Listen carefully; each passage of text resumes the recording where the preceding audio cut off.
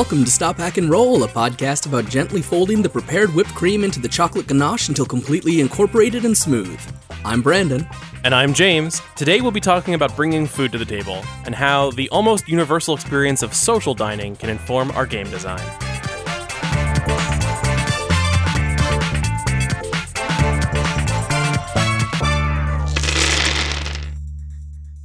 If you are listening to this right when it dropped, which I'm sure that you are because this is your very favorite show, or at worst your second favorite show, we are going to be this weekend at Dreamation for Saturday and Sunday, which is a game convention that takes place in Morristown, New Jersey.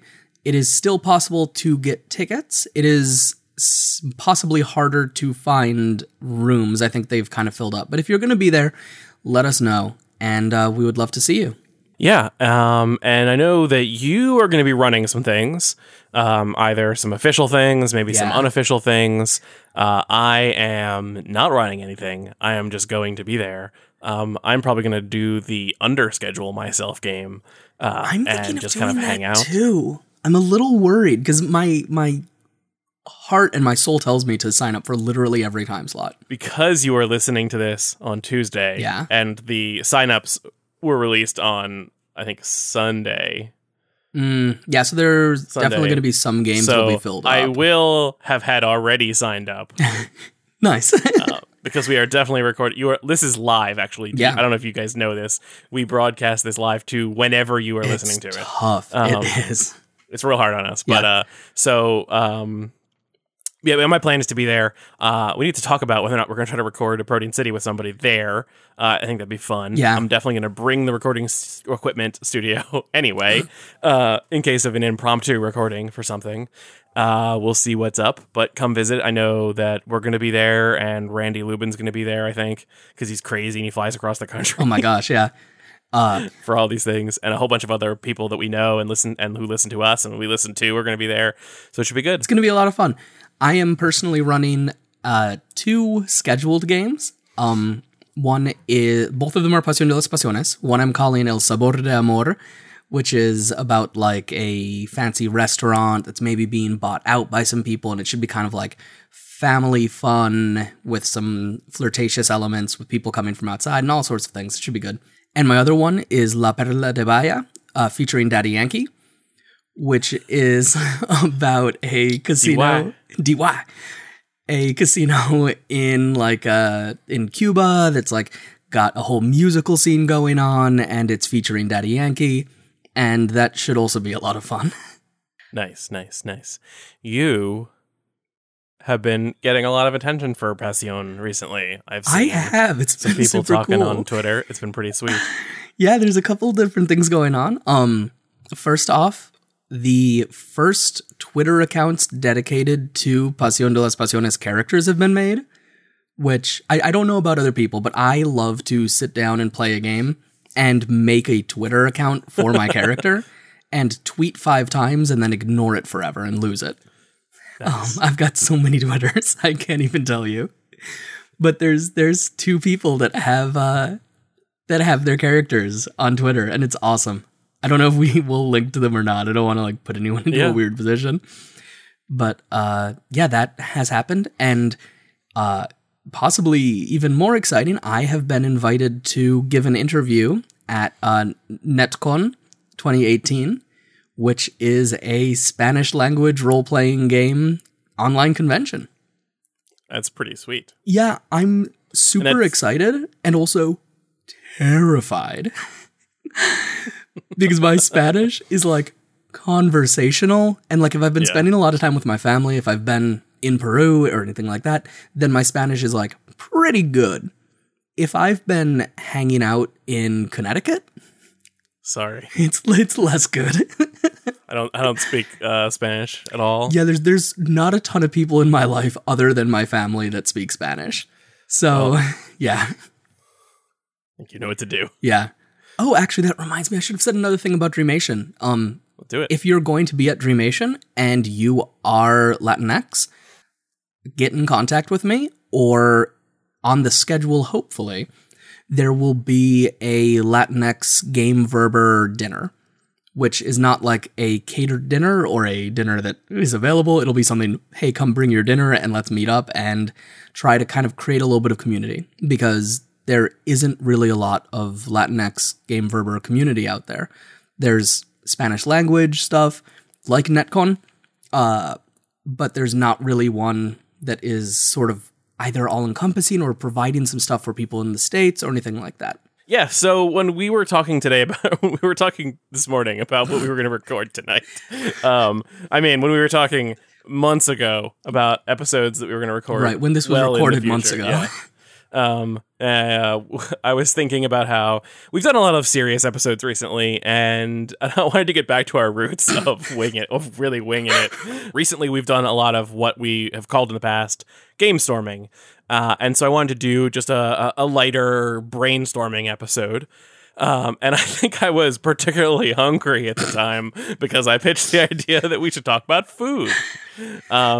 Because I think this is interesting, and I think that as much as I joke about that, and as much as we all just laughed, food is something that is present in most gaming groups. Like, there's that classic image of a bunch of kids sitting around a table in their parents' basement playing D&D with pretzels and juice and stuff like that. Pretzels and juice? Don't you mean Mountain Dew and Doritos? Whatever. Come on. I had pretzels and juice. Whoa, step up your game. And these days, as adults, we practically like potluck cater our some of our gaming sessions. Hi, my name's James. I played Dungeons and Ogres, and we had pretzels and juice.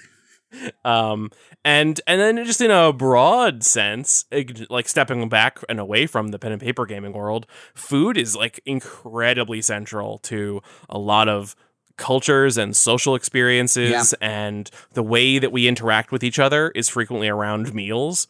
And so I thought that talking about food and the way that we can incorporate food, not as just something that is there while we play, but as something that is like part of the play, would be an interesting thing to talk about for an hour.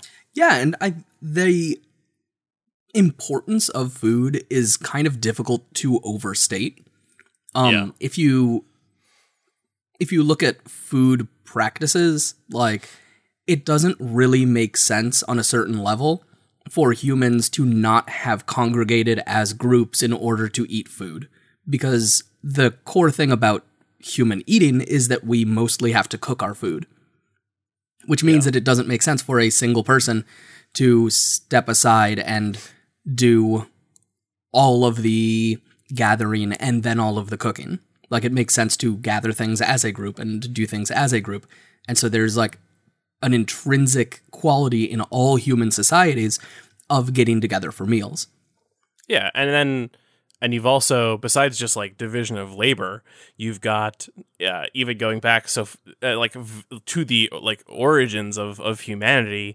You're talking about, if you're cooking something, you've got to have a safe place where you can set up a fire. That fire has to be somewhere that you can control it, where you're not going to be exposing yourself, where there are people who can protect you. So you've got to have a cave, like you've got to like collect wood, you've got to set and start that fire. There's a lot of entry costs to getting to the place where you can cook. Yeah. So then if you were doing all of that work just to cook like one steak for yourself, it may not be worth it. But if it's like, oh, we're going to build this big fire, I'm going to do all this work, but now we're going to cook this whole boar for the village, well, now that makes a lot of sense.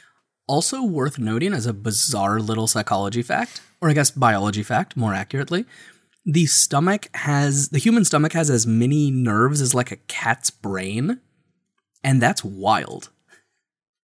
I don't know that it adds anything. I just think it's kind of cool that we have a cat brain in our stomach. I think it's fair to say that my stomach is about as smart as a cat. I have seen cats eat some pretty terrible things. Yeah, and I've eaten some pretty terrible things. So there's a possibility my brain is as good as a cat's. Double cat brain. So let's go ahead and the people will believe us that there's a reason to talk about food, and hopefully we won't steer them wrong. So let's jump in. Yeah. So why don't we start the way we do kind of with a lot of these brainstorming sessions by talking about games that exist out there that already have food as mechanics, or like really easily have food supplement mechanics. Sounds great. The one that popped to my mind immediately was All Out of Bubblegum, which is a game by Jeffrey Grant and Michael Sullivan, and it is a lighthearted adventure in quotes, game where you play people who know how to do two things, and one of them is fueled by having bubblegum, and you are unfortunately out of it, so you only have to do the other thing. And so they recommend that like you can play with tokens, but it's more fun to actually play with bubblegum. Yeah. And I've seen some other versions of the game that recommend playing with your 21 and over friends, playing with like bubblegum shots. Yeah. And so rather than like whenever time you need to discard one of your bubblegum sticks, do that shot of bubblegum vodka. Such a terrible idea. Oh my god. Yeah, because I think you start with like 10. So you'd be 10 shots in for like an hour long game. God. That's probably not a great idea. Maybe don't do that. But so because it's just a game that has, so that was the first thing that popped in my mind. Yeah, that's definitely something, is the kind of just food as counters, because All Out of Bubblegum is really it's a number that goes down. It doesn't matter that it is bubblegum necessarily, unless you keep all the bubblegum in your mouth the entire game. That was what I thought you were supposed to be doing. I mean, that could make things interesting, because then you start out doing normal stuff that is not ridiculous and over the top, and by the end of the game, your mouth is stuffed. You can't do normal things, and you can barely speak. It's so much better. That's so dumb. I did not realize there was another way to do that. I assumed that you just chewed the gum and then got rid of it when you were done with it, which for me is like 3 minutes later. It. I don't actually like gum a lot. But so in any case, you could also use really any game that has counters in it. Like Fate chips could very easily be. I'm pretty sure at least one version of Fate explicitly recommended using pretzels. I think it was the Dresden Files version. Not Doritos? Explicitly recommended using pretzels or M&Ms, but that you should be careful not to just eat the M&Ms and lose your Fate points. I know for a fact that I've read multiple RPGs that have cautioned against accidentally eating all of your bennies. Food tokens. Yeah. Yeah.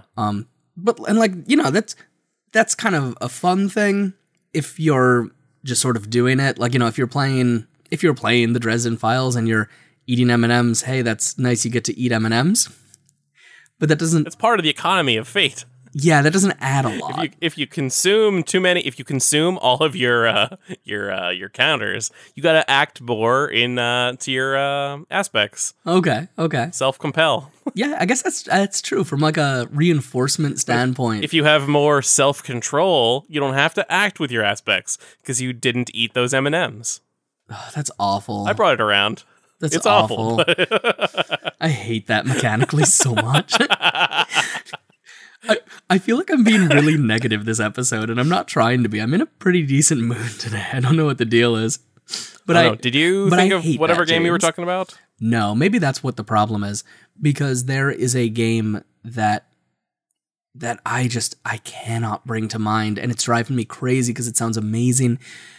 I want to say it's from an anthology LARP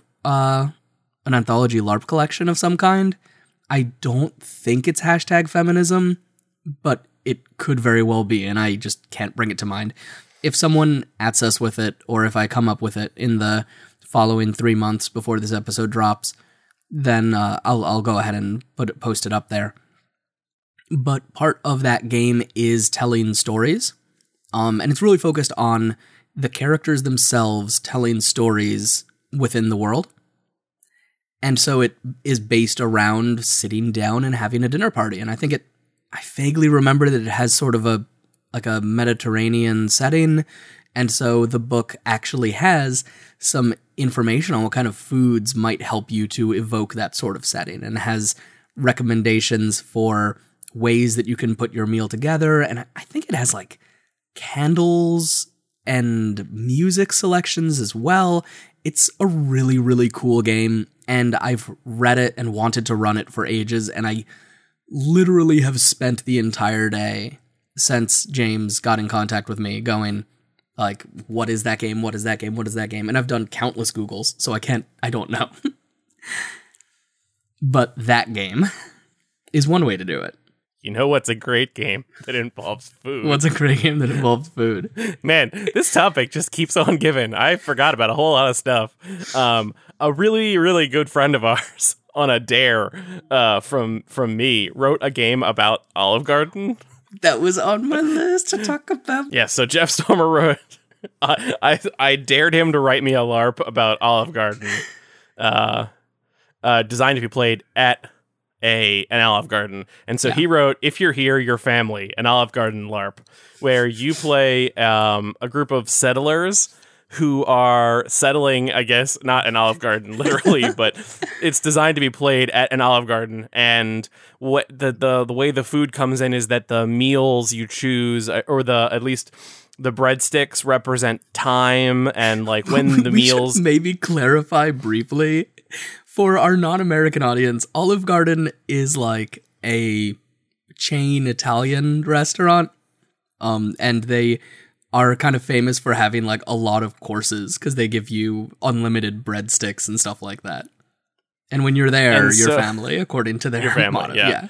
And so the way the game works is you're playing like the first few generations of the settlement, and the different like waves of like appetizers and then meals and then desserts or soup or whatever. They represent time passing and and different generations of settlers. And so I guess it's not a game about food, but it's a game that uses food and the experience of being together as a friend group or family or whatever at an Olive Garden as sort of the core mechanic. Yeah, I want to play that game so badly. I actually recently went to an Olive Garden, and it was for my mother-in-law's birthday.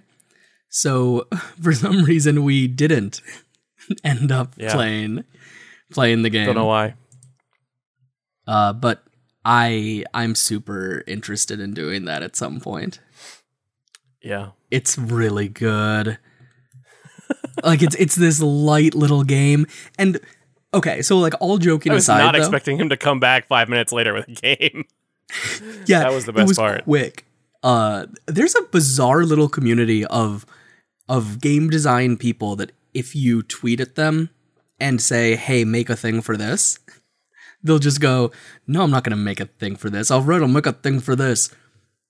It's like Will Smith singing La Bamba. Hey, brought it back. I brought it back. Hashtag Bombate. Tag someone who you don't think knows the words to the Bamba, and they've got to sing it.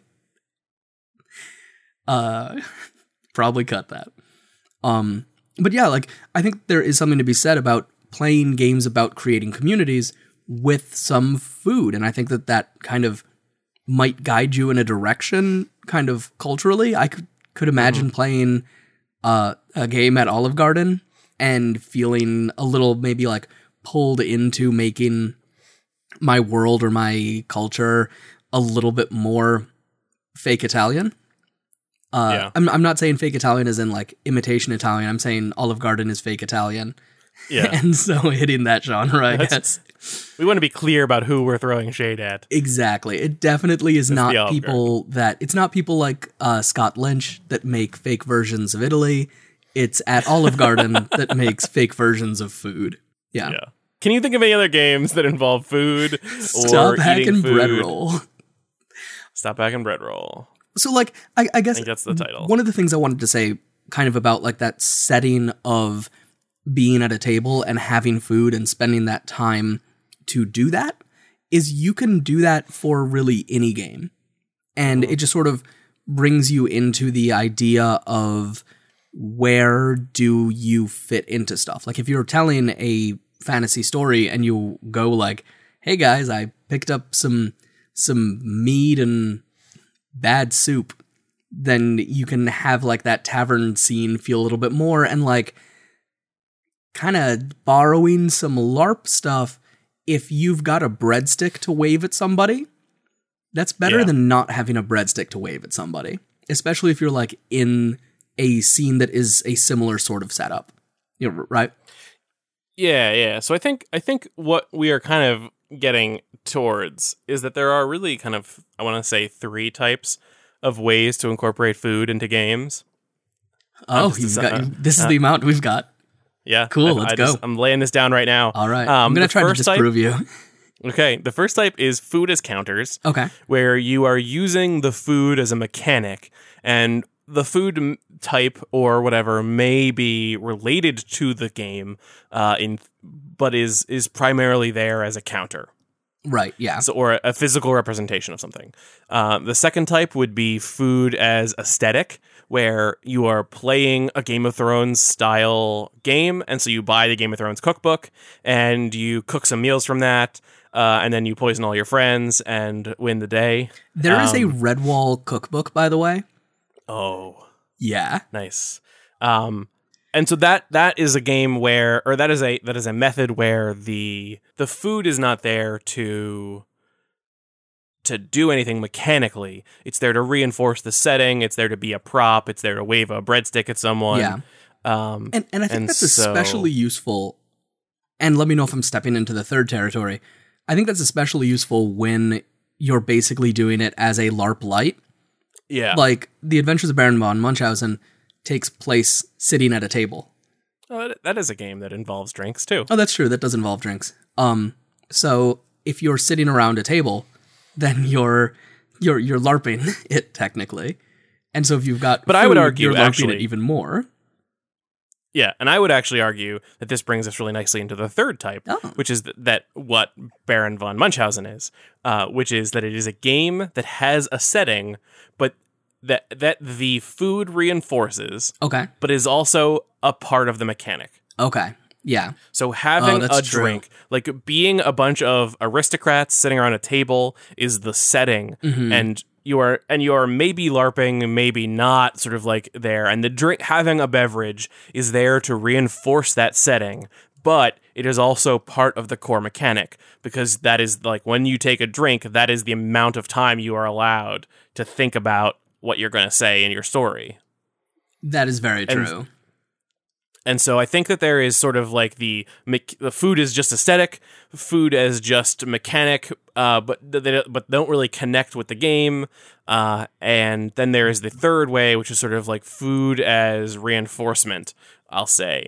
Food as LARP. You're using food as LARP, where the food is there to reinforce the setting, but also plays an integral part in the core mechanical structure of the game. Right. Like, so if you were doing something... If you were playing like a post-apocalyptic, maybe Apocalypse World game, or no, Apocalypse World doesn't really fit. I mean, because you could play a setting, you could play like a post-apocalyptic setting, or even a real-world horrific setting that scarcity is a big part of it, and have food working as a counter that you're actually consuming.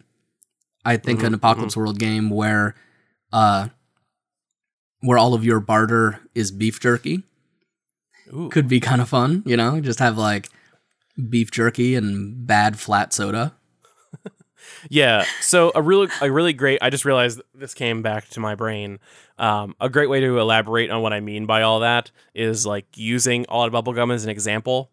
If you were to play All Out Bubblegum with counters while chewing bubblegum, that would be as just using it to reinforce the aesthetic. Yeah. Sort of. Yeah, kind of. If you're using it as a mechanic, but like Brandon thought, you just sort of chew the stick of bubblegum and spit it out every time, well, then you're just using it as a mechanical thing. Right. And then if you were to do bubblegum shots, and in the game, every time you fail a roll, your character has to go find alcohol and do a bubblegum shot. Well, I don't even know. I'm sorry, go ahead. Just then you and your character are taking similar actions. It's incorporated into the story. It reinforces the aesthetic. Getting a little tipsy on bubblegum shots is reinforcing the aesthetic, but that's what your characters are doing. And it's also serving as a mechanical counter. So I'm actually going to say that your character might not need to be doing the embodied action of taking the shot for it to still fit into that third category. Okay. Because we're playing with body mechanics here, right? Like, if you are taking shots of bubblegum vodka, or if your mouth is getting increasingly full of bubblegum, that is mechanically changing how the game plays. Yeah, that's true. Because you're unable to communicate as well if your mouth is full of bubblegum, or if your body is full of bubblegum shots. Yeah. And so that is actually a mechanic in the same way that that if you had to wear weights around your legs while you were playing basketball, that would be a mechanic. It is a rule that is happening. Yeah. It is hampering you from what you're trying to do, or possibly helping you, depending on what's going on with the game. But I think that you don't necessarily need it to be LARPy, that you're like doing the actions that are happening in the game, for it to simultaneously reinforce things and be mechanical, right? Does that make sense or not really? It does. It makes sense. Okay. So there's a fourth kind. Oh, is there? Yeah, I got you. There is a little game. It kickstarted... Ooh, when did it kickstart? It kickstarted a little while ago, and it is now available. It is called Cooking with Dice, and it is a role-playing game cooking system where you have... Basically what you do is you're making recipes, and part of what happens is you end up rolling dice on tables in order to change what the recipe's key ingredients are going to be. Yeah. That could go very wrong. I'm kind of really interested in this, especially because their first book is called The Acid Test, and it is about using acid to cook instead of heat. So, it mentions pickles, ceviche, homemade cheeses, freezer jams, fizzy candy, and, I can't actually eat ceviche, but I love, the idea of cooking things with acid always is really interesting to me, just because it is such a huge part of Peruvian cuisine. So, yeah, I might be getting that. And you can play it solo, cooperatively, or competitively. Oh, that is cool. Yeah, so I've been just eyeing this game and going, ooh, I want to get my hands on that. So that actually ties in a little bit with something else that I had been thinking. So are you suggesting there's a fourth group, James? You lied to us when you said there were three. I'm agreeing with you that maybe there is a fourth group. Okay. Although I think arguably the fourth group could be part of the third group. Okay. But whatever. But so a while ago we had talked about a show we might do called Tales from the Cook, which was inspired heavily by some random games of Dungeon World that you played on our Discord.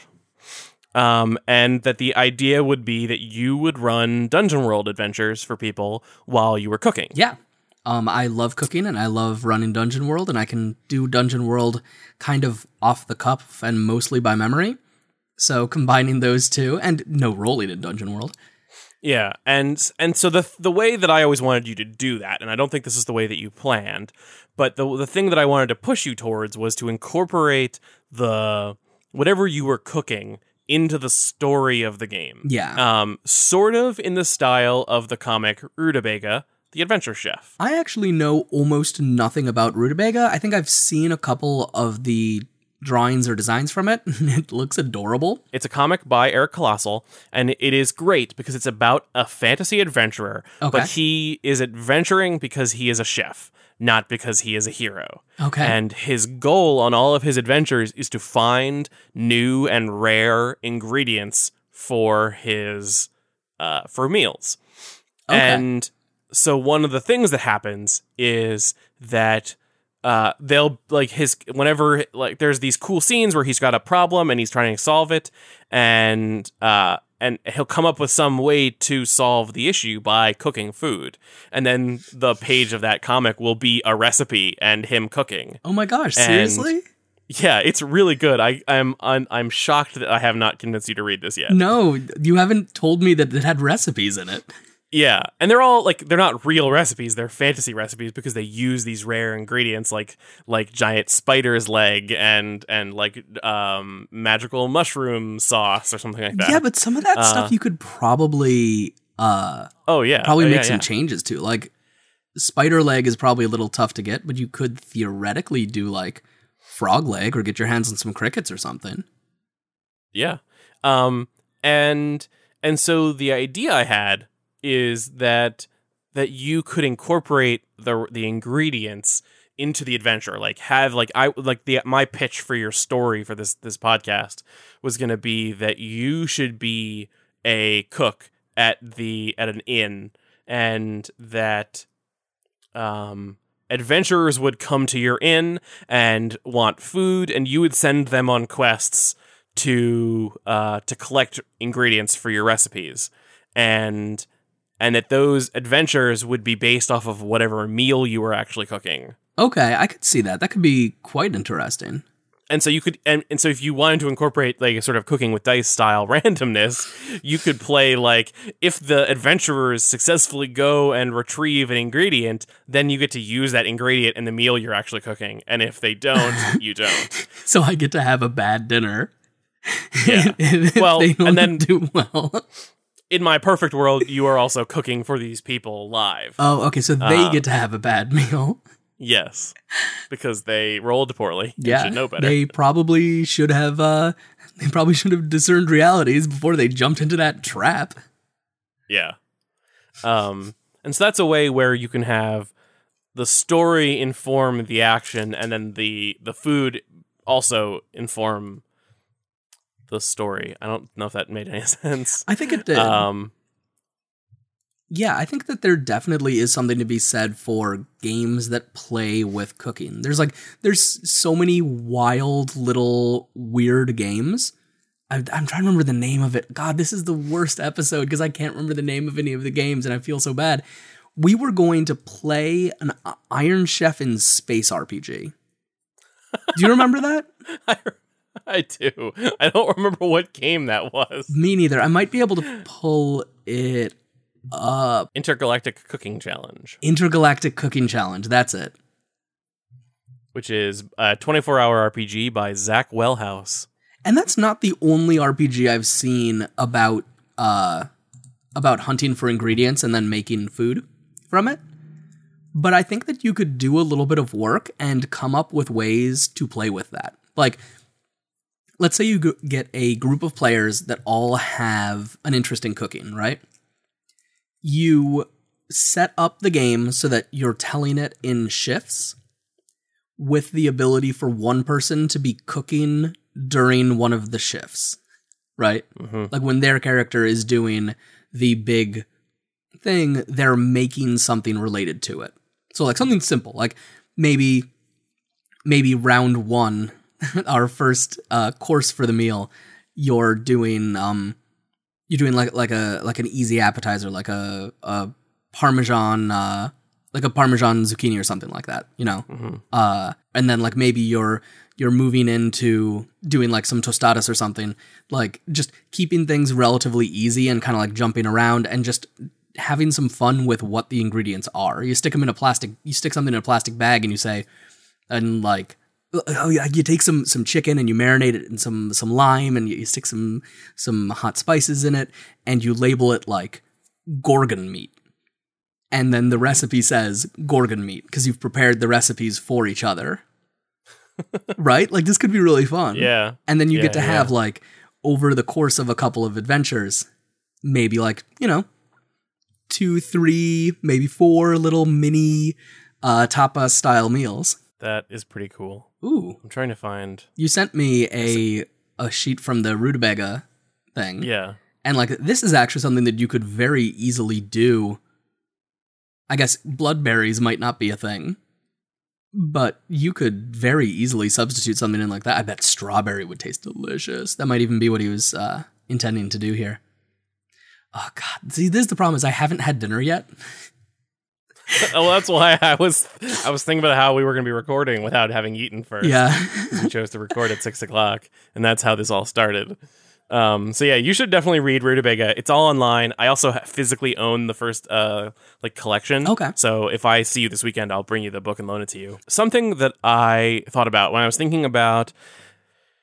So this kind of goes into like how I start thinking about these ideas and how I think about games. And like I said, I start thinking about what games involve the mechanics we're talking about, but I also start thinking about what stories we tell that involve food. Okay. And I think that in this case, the answer is a whole bunch.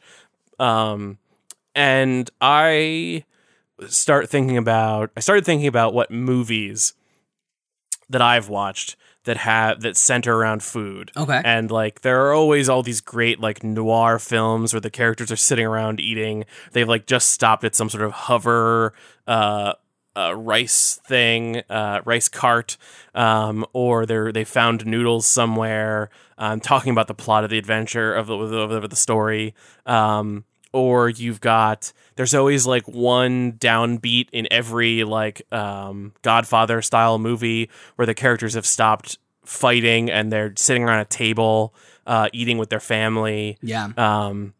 I watched a lot of Asian cinema in college because that was what my advisor specialized in. Okay. And so there was a director, Ho Xiaoshen, who is a Taiwanese film director who was famous for portraying these kind of like downbeat moments where there's not a lot of action going on, but it's just like real people cooking dinner or eating and having meals. And there's a lot of other Chinese and Hong Kong directors who followed in that style. And one of the things that I was thinking about was sort of sometimes there's the tension that builds up in those scenes. And so as I was sort of thinking through some rough ideas, I had just written down in our notes this idea of like a sort of I called it demand and deny, but like you could ask someone to pass you some food. Okay. And then how they respond to that is sort of a resolution mechanic. Okay. And so you could be talking through some scenario between your characters and then ask someone to pass you the food, be some piece of food or some seasoning or something like that. Yeah. And this could even just be while you're all preparing too. Like you could all be preparing food, and you could ask them to pass you something, and then if they pass you something, then maybe that's them agreeing with you moving on in the plot, them joining your side in an argument or something like that. Maybe they instead like lock eye contact for a lengthy like tension-filled scene and then pass that thing to somebody else. Or maybe they deny you, maybe they ask somebody else a question, they just like brush past it. All the different ways that you can respond or deny someone something that they've asked for during a meal, and then sort of use that to build that sort of tension that builds up in those scenes. I may have to mess around with that. I was going to say, James, I think you're going dangerously into game storming, because I think that sounds like it could be a full mechanic behind a game. Yeah. And that could be really interesting. I'm super into it. Yeah. And, you know, for that matter, my knowledge of cinema is much more limited, but, like, one thing that you'll see in tons and tons of shows is scenes where people are having conversations and cooking or having food. And there's no reason, even if you're not having food physically present, you shouldn't use that as like a cue for when you're having talks. Like, I'm just thinking back to our most recent Urban Shadows game that we played, where people were having conversations all the time. And those conversations were kind of just happening like as static objects instead of happening with any sort of scene or thing around them. It's like, oh, I'm going to go talk to this person.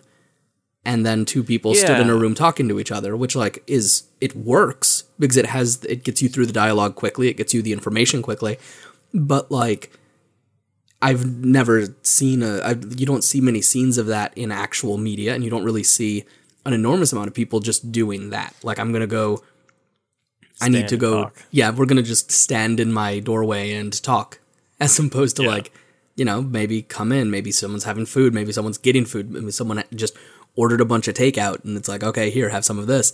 Like, that's much more normal human interaction, I guess. So just calling out, hey, my character is doing this, hey, my character's cooking this, hey, my character's eating this, can be a thing that really adds a lot of flavor and a lot of depth to your scene.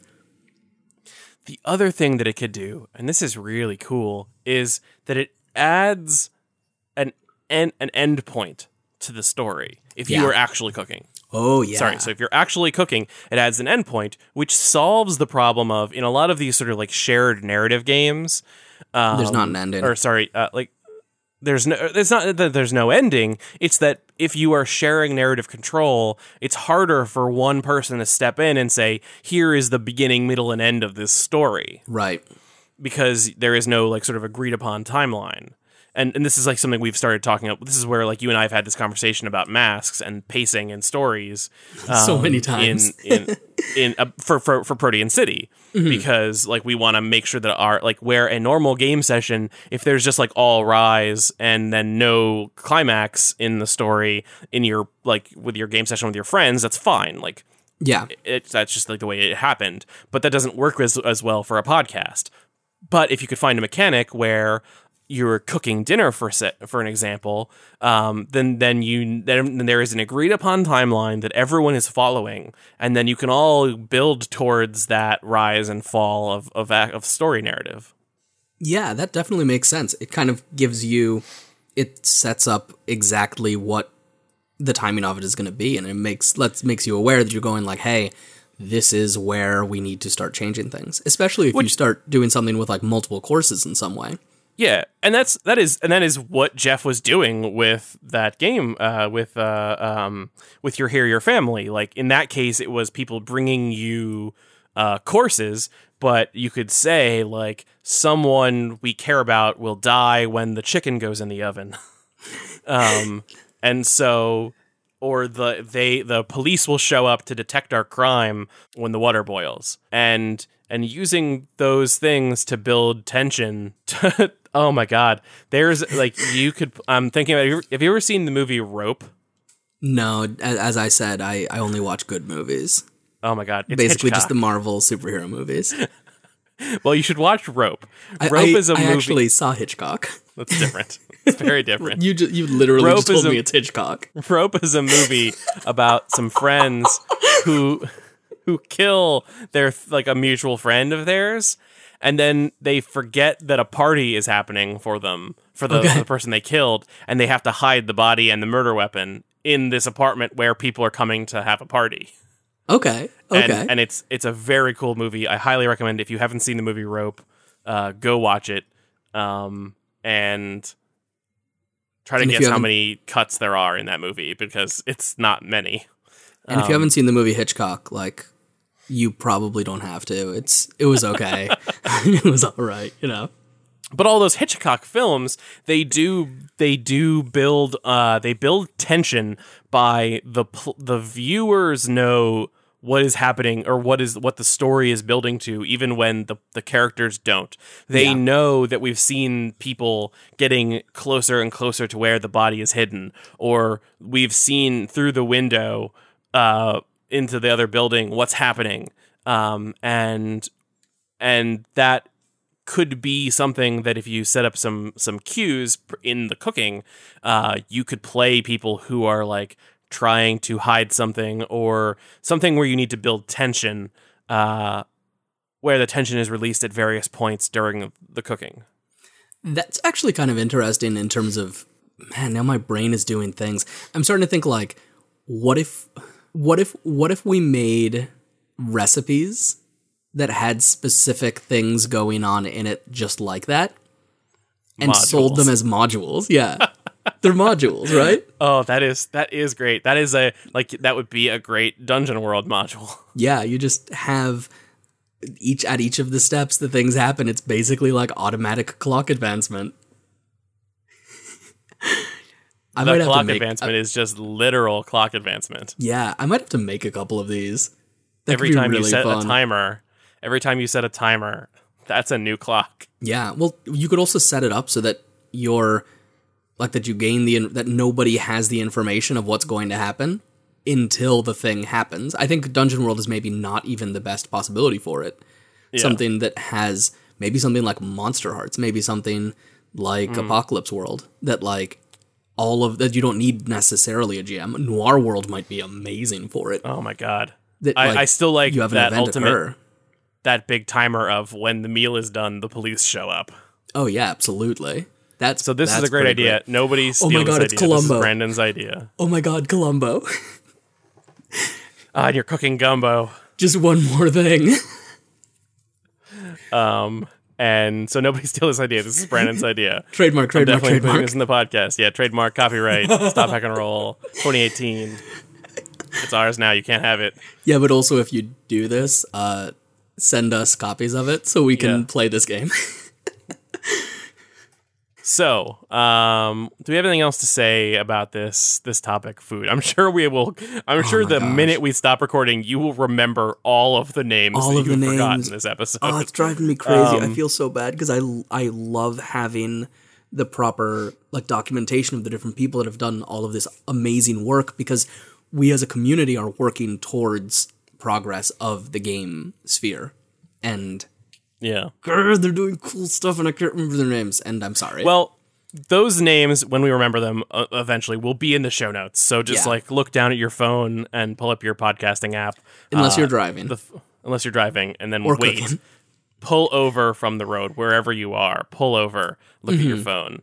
The links will be there.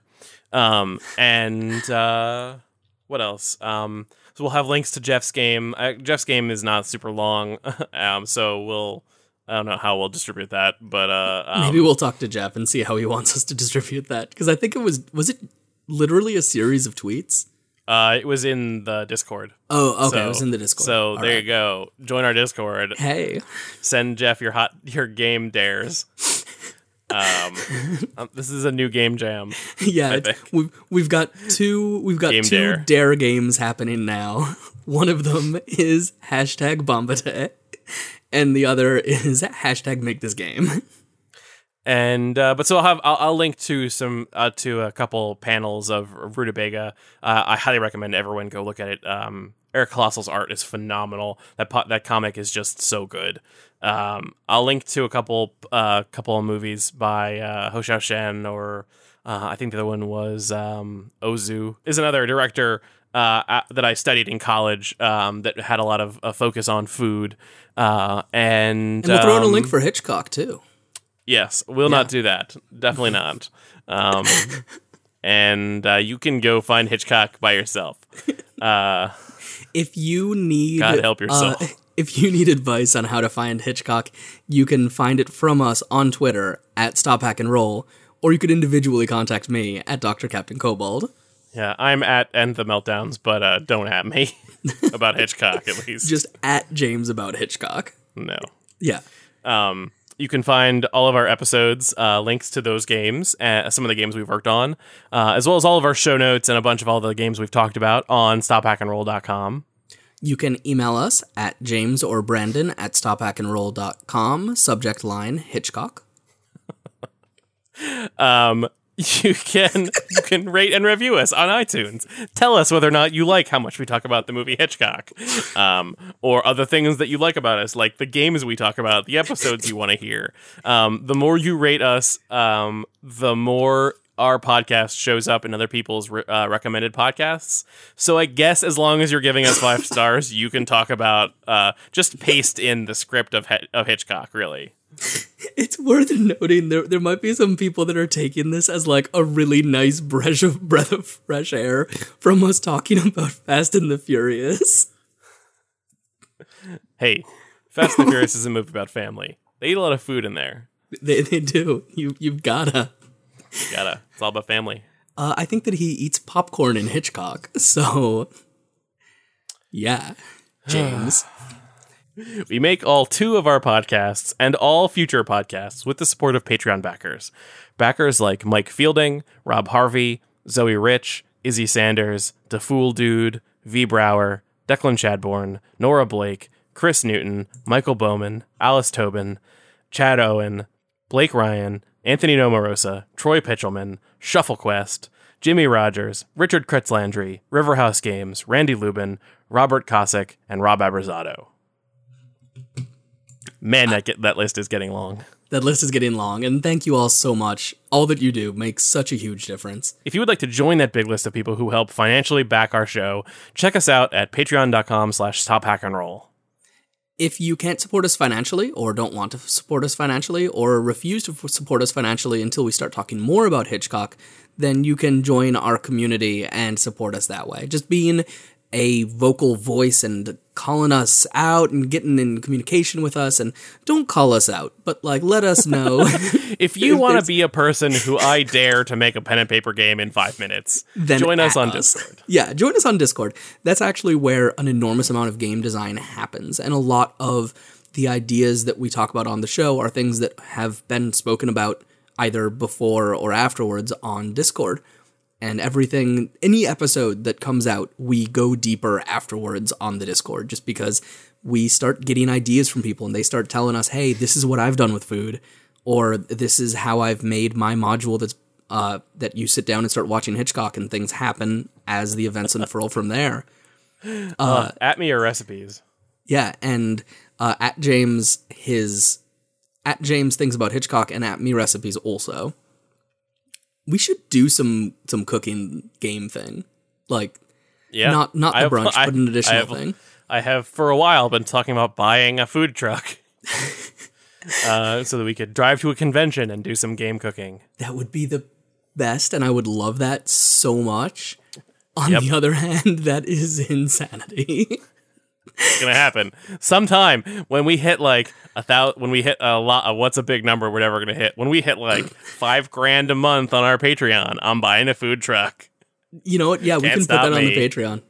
If we make $5,000 a month, okay, here's the promise I'll make. If we make $5,000 a month on the Patreon, not only will we get the food truck, I will go to a convention every month to do a live convention every month. Nope, I'd do it. If we hit 5K. All right. So. Not indefinitely. I mean for a year. It'll be like the year of. The year of yeah. Keep it trucking. Hashtag stop keep it trucking. And stop truck. Hack at a stoplight. So when you're sitting with your friends, and I mean your family, around a table at Olive Garden, when you see out of the corner of your eye that the waitress is bringing more salad, and you know it's time to introduce a new generation of settlers to the movie Hitchcock, don't forget to stop, hack, and roll.